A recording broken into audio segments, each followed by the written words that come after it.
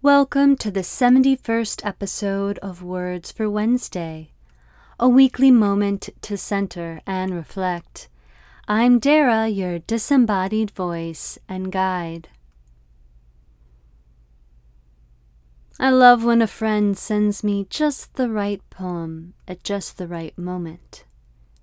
Here's one by Rumi, sent when I was feeling down and could use a reminder of the oneness of our humanity.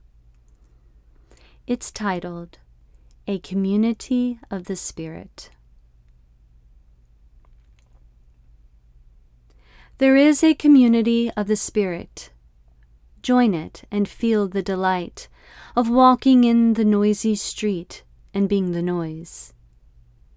Drink all your passion and be a disgrace. Close both eyes to see with the other eye.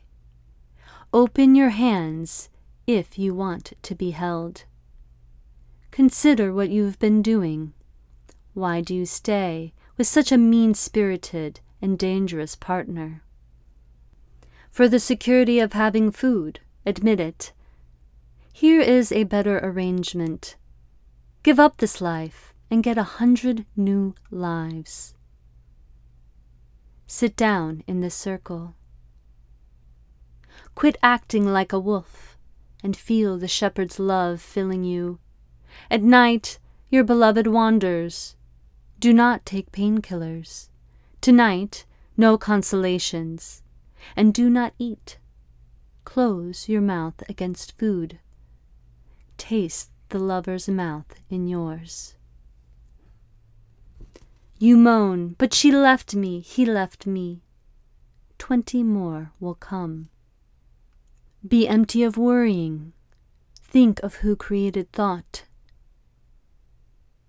Why do you stay in prison when the door is so wide open? Move outside the tangle of fear thinking. Live in silence.